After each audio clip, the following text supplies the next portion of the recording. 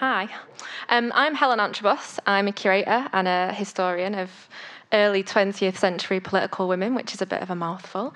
It's really interesting being a historian at this time because, as a lot of people say, if you don't learn your history, it often repeats itself, which seems quite apt for the situation our country's in at the moment. But I'm not going to talk about that. I'm going to go back 100-odd years and talk to you about the suffrage movement. So when I came here, when I was asked to speak here today, I kept thinking about the phrase, women died for the vote, so you must use your vote. And can I just see, by a show of hands, how many women have been told that? Yeah, I knew it would be a lot of you. So many people, actually, not just women, I should say. And I thought about, women died for the vote, so you have to use your vote. And I was thinking about, who are those women who died for the vote? Did we think about who are the women behind that certain phrase and what they stood for and what they represented, or are they all just grouped together in one? And I know a lot about the women's suffrage movement because that's my job, but not many other people do. And even though it was the centenary last year and we celebrated and we put some statues up and there was loads of stuff on the telly about it, we need to carry on talking about it because there's some really important lessons to learn about voting and about how to use your voice and your vote going forward. So when I started to put together my PowerPoint, because I'm a bit old school, I thought about a project that I did when I was working at the People's History Museum in Manchester. Has anyone been? Show of hands again. I've seen one.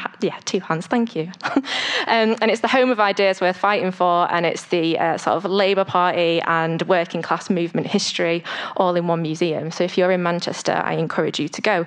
It's also got the biggest collection of political banners in the world, and one of them, which came into our collection in 2017, was this one.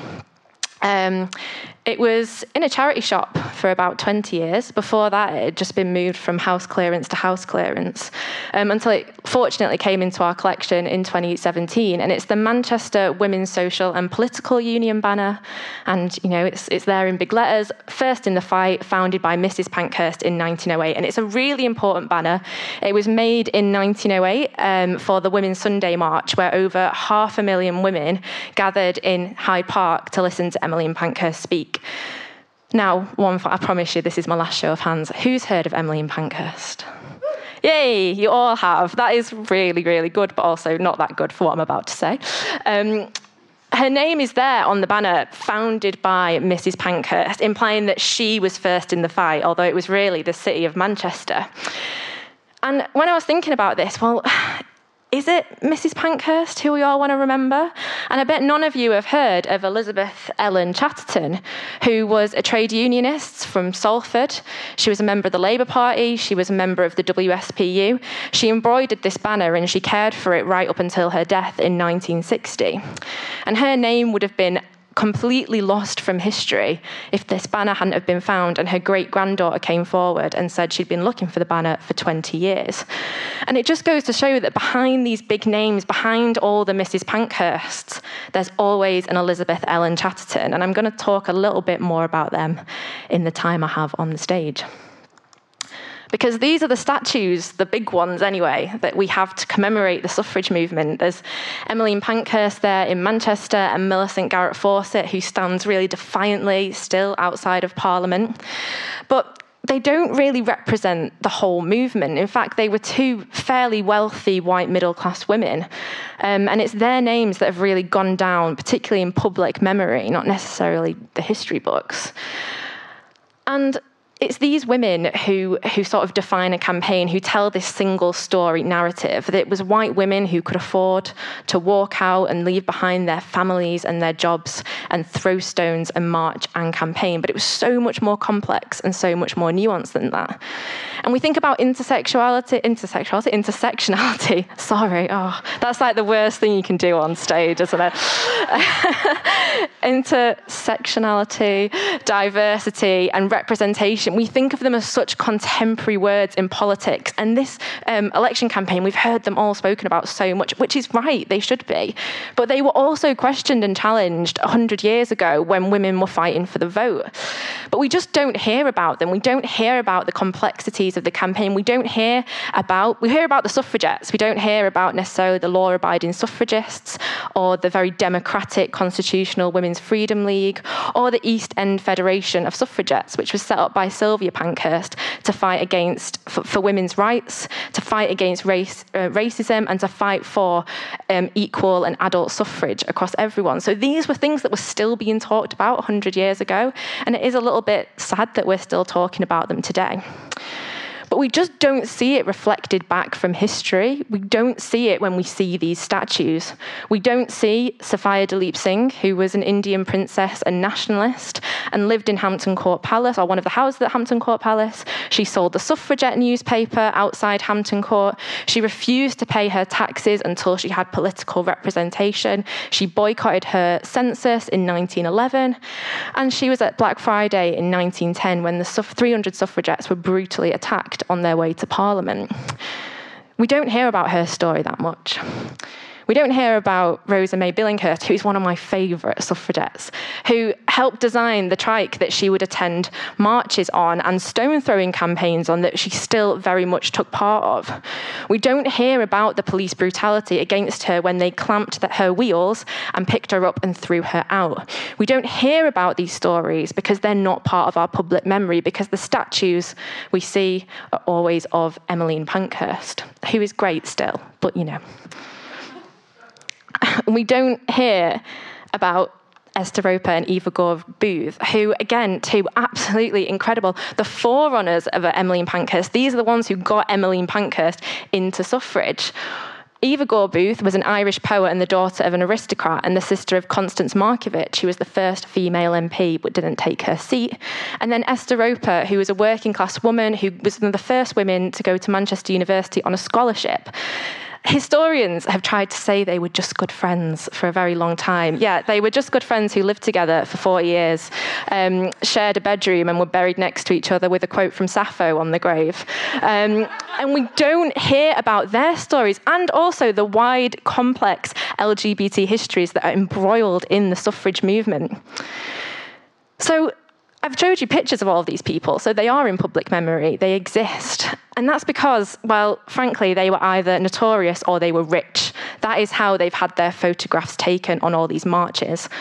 What these three photographs show, while showing the diversity of the campaign, don't show the foot soldiers who we will never know the names of.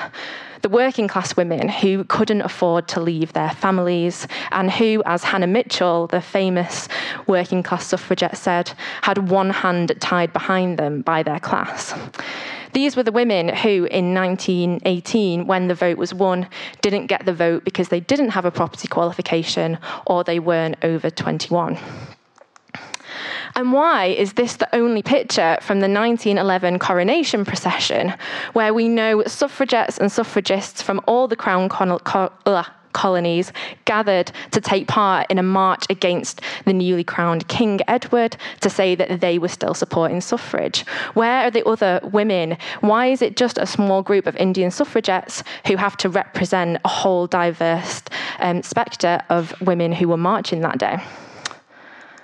It's because they weren't good enough to be on the pictures, frankly.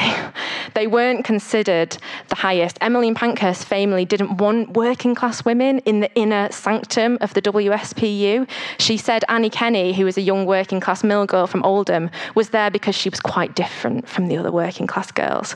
And when she was sent to Parliament on a march, she deliberately dressed her in her clogs and her shawl so that she would gain sympathy from the other working class women who they wanted to take part in the campaign.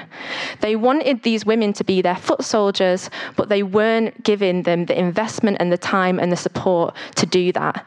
At the end of years of tireless campaign, of hurt, of trauma, these were the women who were still losing out and still not being heard.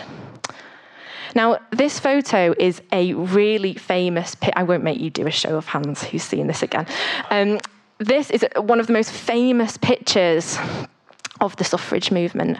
Last year I saw it, I think, on every BBC programme about the suffrage campaign ever. But if anyone can tell me her name, I've not got anything to give you, gold star or something. But no one knows her name. Her picture is used time and time and again to represent the suffrage campaign and how amazing it was. And everyone will always speak about Millicent Garrett Fawcett and Emmeline Pankhurst, and they won't speak about her. Well, her name is Dora Thulis. She was a 17-year-old factory worker from Leeds. She got on a train because she was so swept up in the suffrage movement and wanted to go and make a difference. This was her first time on a train. It was her first time down to London. And she was brutally just kind of draw your attention to how her clothes have been ripped and where her clothes have been ripped. And it gives you an understanding of the assaults these women, these working women, were subjected to, not only in the streets when they were arrested, but in the prisons as well, where they were incarcerated. And their voices were so important, and they used their voices alongside the BME women who we know were there. This was a time when Britain owned, almost a fifth, or was beginning to lose hold of, but owning a fifth of the world. We know that there were women from the Caribbean here. We know that there were women from the colonies. And to say they weren't part of this movement or to hide them from this movement isn't right. We need to acknowledge the reason why they weren't there. And the reason why they weren't there is because they didn't want them there. So just to sum up my little suffrage rant here, this was a poem from Evan Boland, who she wrote it about the suffrage centenary last year in Ireland. And I was thinking about this as well when I was coming to talk today about the lack of representation that we see in the suffrage movement, and how it's true that our future will become the past of other women, and that because of so many of these women, the women who we see, the women who we don't see, even if we don't see ourselves reflected back, we know their voices were there. We have stood on their shoulders and we've moved forward. We've used the vote that they helped get us. We've used our voices in protest and in campaigning. But I think the message here is that we need to make our future as diverse, as representative, and as powerful as possible to become the past of these other women. Thank you very much.